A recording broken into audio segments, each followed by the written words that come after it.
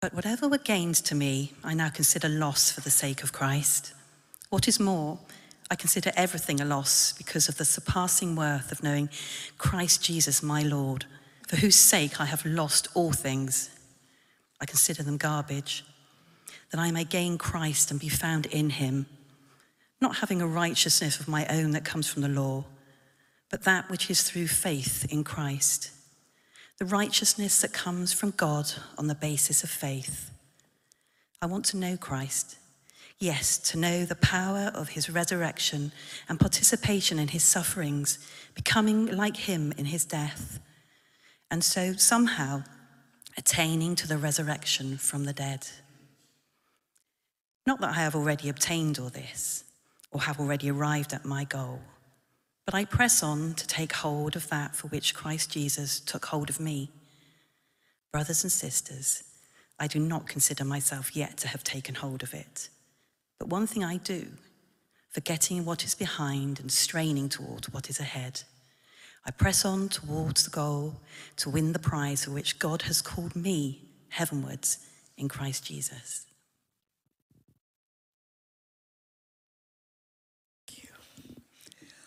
Well, thank you again for this honour to come and speak to you. And whenever I'm preparing, I get very blessed because the Lord obviously is dealing with me as I go through. And I was very challenged by this passage. And I kind of thought, oh Lord, when he says about, I want to attain the resurrection of his death, all these things. And I'm thinking, Lord, I don't really think that's my prayer like it was for Paul. But what is it that we can learn from this amazing saint of God that will help us as we seek to walk with Jesus, to live an attentive life? So the verse that really stuck out to me, really, spoke out to me, was verse 8, which says, counting everything as loss compared to the surpassing greatness of knowing Christ Jesus as my Lord. And it was obvious, if somebody could write this, that they had had a profound experience of the Lord Jesus, and it was to such a depth that everything else, the good, the bad, the ugly, was as nothing in comparison to knowing the Lord Jesus.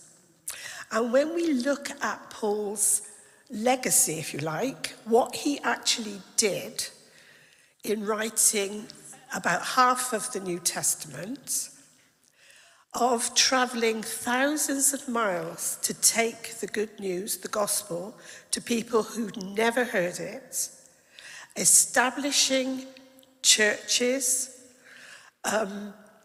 just everything that he was able to do. But on the flip side, he was stoned and left for dead. He was whipped within an inch of his life on 3 occasions. He was put in prison. He was hounded out of town. He was misunderstood by his fellow countrymen, the Jews.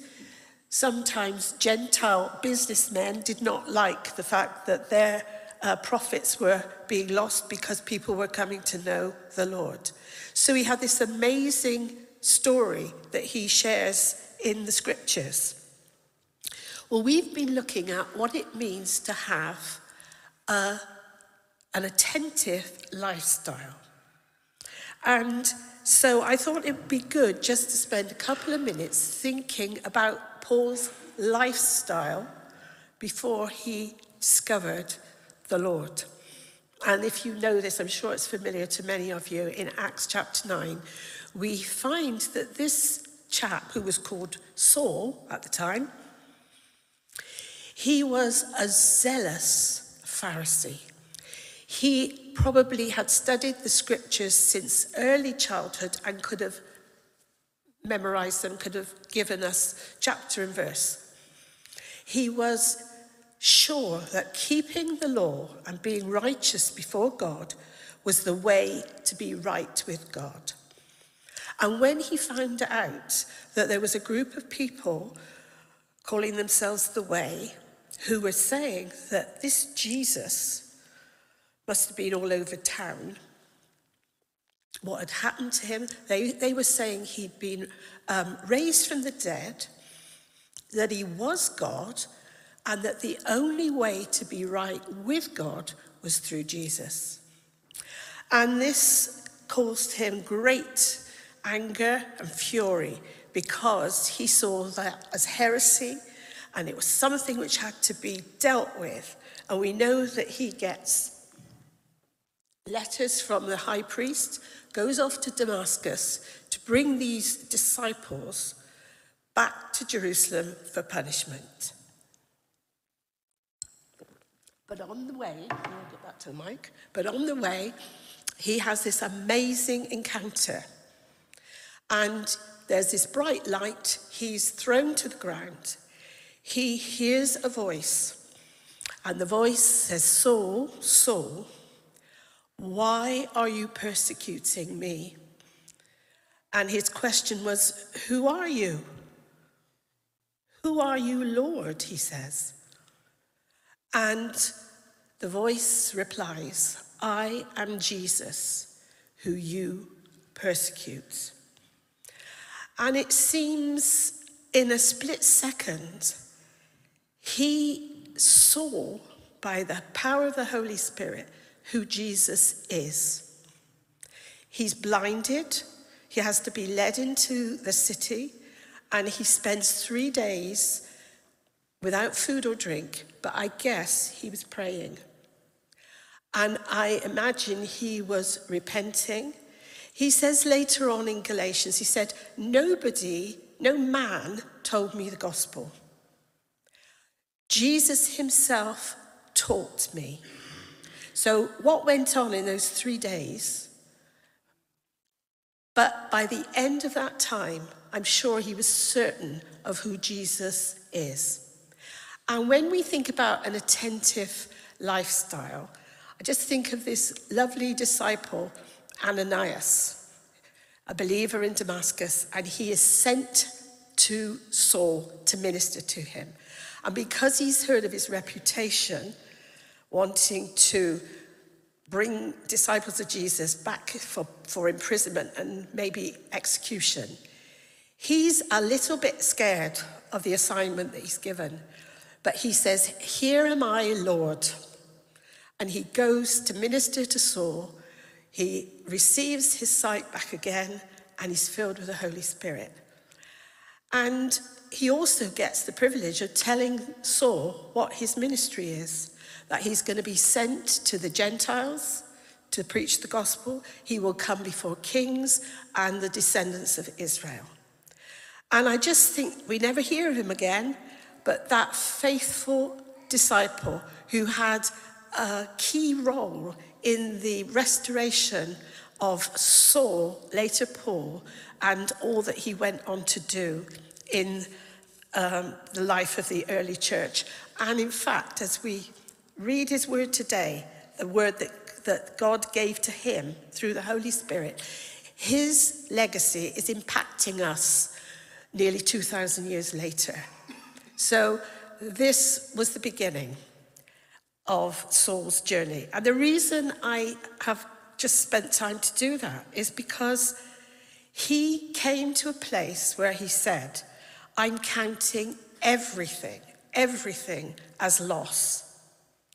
And as we look at the way that we want to work and how we want to serve the Lord, I just kind of wanted to bring a verse from the Song of Songs, and this is the bridegroom talking to the bride. So it's Christ talking to us. "You have stolen my heart with one glance of your eyes." And that's exactly what Jesus thinks of us right now. I just think that is so amazing, because we're going to be with him one day, And he longs for us to be in that right relationship with him right here and now. And sometimes I feel God says to me, Jesus says to me, Jan, I've missed you. Where have you been?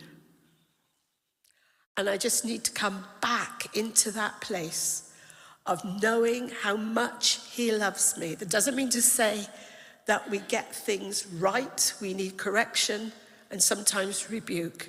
But it's all from that place of love that the Lord Jesus has for us, and that God sent his Son into the world to save us from our sins. While we were yet sinners, Christ died for us. So as Paul goes on to discuss this in this chapter of Philippians, he says, everything that I've got I consider as rubbish compared to knowing Jesus. And he again explains really clearly, he says, I don't have a righteousness of my own, which comes from the law, but through faith in Jesus. And I want to know Christ, the power of his resurrection, the fellowship of sharing his sufferings, becoming like him in his death, and somehow attaining to the resurrection of the dead. Now, I read this. I thought, Lord, I'm not anywhere near asking you to do that in my life. But because we can be assured of the love of God for us, if we want to be in that place, if we want to move in the power of the Holy Spirit and to move forward with him, then he accepts us where we are and he takes us on. Because the other thing that we need to keep in our minds is, if there's going to be any change or transformation in our lives, it will only happen in the power of the Holy Spirit. And when we were thinking about being connected to the vine, Jesus says, without me, you can do nothing. Now, sometimes I forget that and I think, I've got to do it. And even looking at all these things like Jesus' priority, our giving, our Bible study, our prayer, all the things that we have looked at which make up an attentive life, we can sometimes kind of work along a checklist. Prayed half an hour, check. Done my 3 chapters, check. Taken care of my tithes and offerings, check. Gone to church ministry in some way or another, check. Told somebody about Jesus today, check.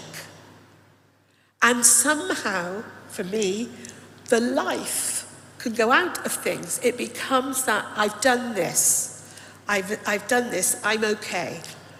But it isn't, is it? It's not from that. It's from love, not for love. And I am sure that Paul discovered this, because at the end of the book of chapter 8 in Romans, we have this amazing verse which tells us about what God's love is like.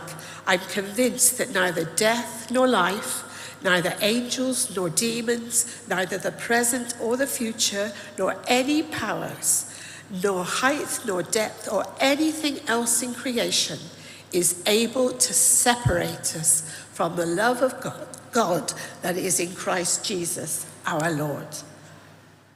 So as we let Jesus correct us, maybe there are things that he wants to show us, it is from that huge capacity of love that he has for us.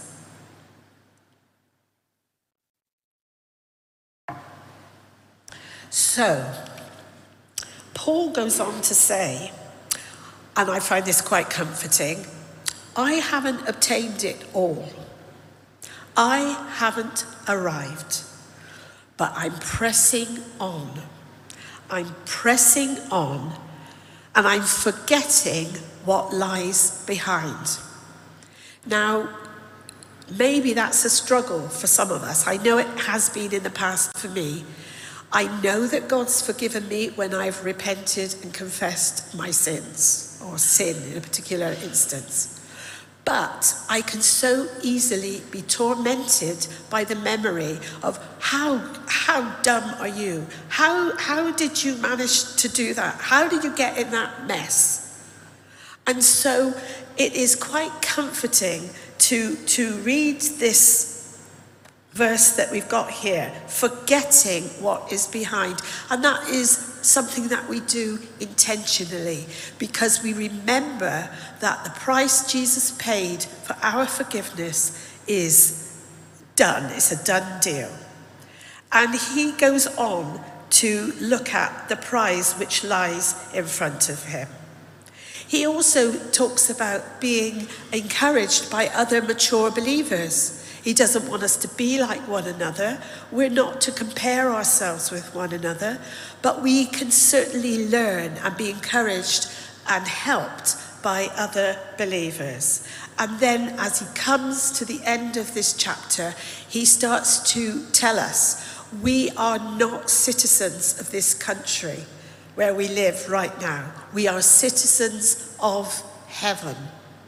And again, how do we know that that's a done deal? If you've got a passport, it's got the country where you were born the first time in that passport. But our names are written in the Lamb's Book of Life.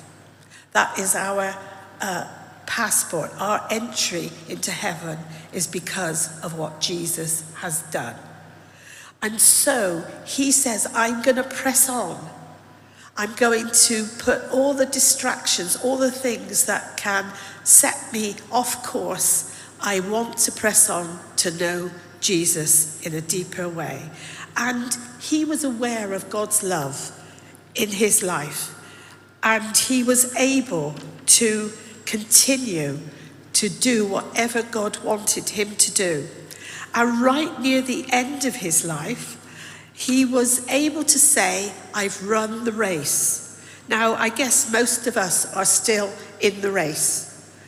But God wants us to keep moving forward. We've started the race, and he will keep us on track to finish. And so we need to be obedient to what he tells us to do on a daily basis, but the prize is to see Jesus in glory. Now, some of us will go to be with the Lord before he returns. But some of us might be still here when the Lord comes for his bride. Now, many of you, if you've been here a while, you know of a dear brother called John Herbert, who went to be with the Lord nearly 2 weeks ago. 2 weeks ago tomorrow. 2 weeks tomorrow, anyway. Now, he left this earth very rapidly and unexpectedly. And none of us know how that will happen for us. And it's one of the things that we have to trust the Lord for, so that we're not living in fearfulness or anxiety. But Paul says, eagerly await the coming of the Lord. Eagerly await the coming of the Lord. Are we eagerly awaiting the coming of the Lord? Or are we anxious about our jobs, our families, the state of the world, all the things that can easily distract us? We can put those things, those worries, those concerns in the Lord's hands so that we are focused on what he wants us to do. He says too, I haven't begun to know Christ. And he knows that there's still more for him to know, to learn, as there is for all of us. And so, along with Paul, we can say, I'm going to press on into all that God has for me to do here and beyond. And when, as I said, when Paul was about to leave this earth, he says in 2 Timothy 4, "The time has come for my departure. I have fought the good fight. I have finished the race. I have kept the faith. There is in store for me the crown of righteousness, which the Lord, the righteous judge, will award me on that day, and not only to me, but for all who have longed for his appearing." So in this day, we have the opportunity to be busy about our Father's business. Again, not because we have to do anything to make God love us, but we, in gratitude, as we've sung this morning, "You can have it all, Lord." Are we prepared to give everything? The good, the bad, the things we are and the things we're not. That by his Spirit he will guide us and lead us. And like Ananias, we can be in that place of saying, "Here I am, Lord. What do you want me to do? Lead me today. Guide me today." And we can be sure that God will do that. All the work that needs to be done, it just needs our willingness, our cooperation, and then when he shows us what he would have us do, that we are willing to ask him to help us to do that. So I am just encouraged. What for me, when I started to look at this chapter, was quite daunting and a really big challenge. I thought, Paul loved Jesus so much. And that was the reason why he could say, "I don't want anything else except to know Jesus more fully." Our love towards Jesus, because he first loved us, is the motivation, it's the joy of life. It's the joy. It takes away that stress of trying to strive to please God, as Paul, as in his early life, had done. He was constantly struggling and striving to be right with God through keeping the law. And of course, it's impossible. It can't be done. So as we just think maybe about Paul's walk, is there anything that we are doing that is a hindrance to what God wants us to do? Maybe our love has grown cold. And we just need to realize that he looks at us. He says, "My eye is upon you. I love you. You're special. You're mine."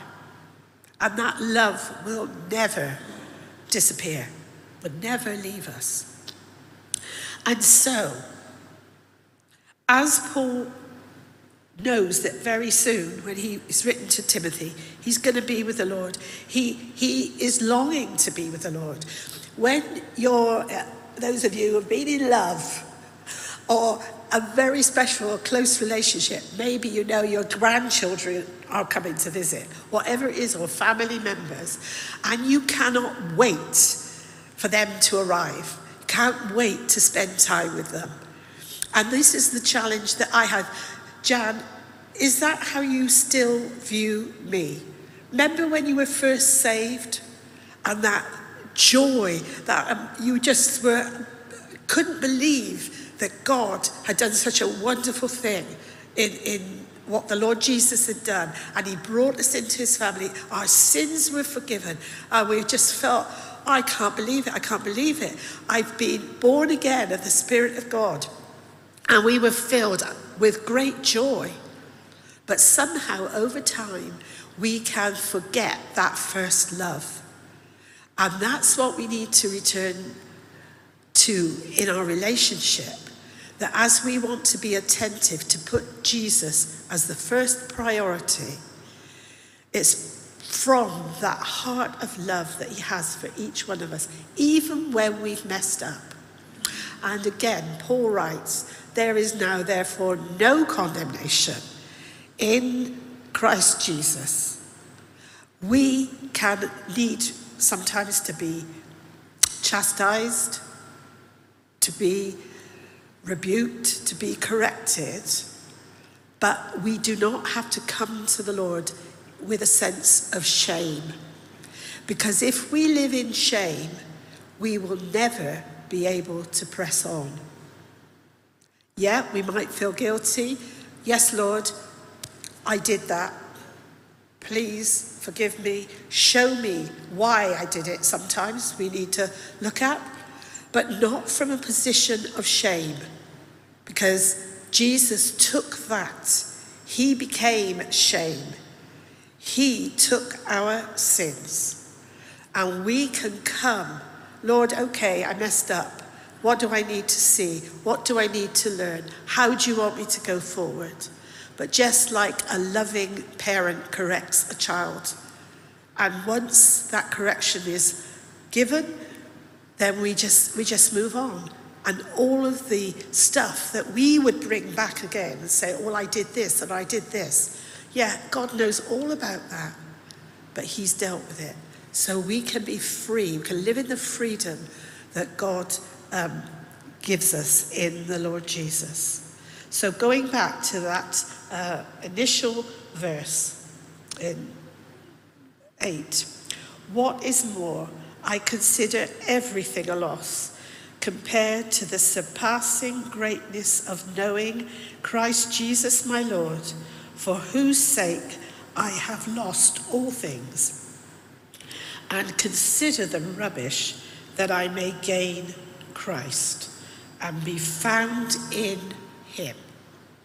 So that is where, if you're a believer, maybe you felt distant from the Lord, but we can return, because that love is for us right now. And if you've never made that decision to have Jesus in your life, then that is simply a prayer away. Amen.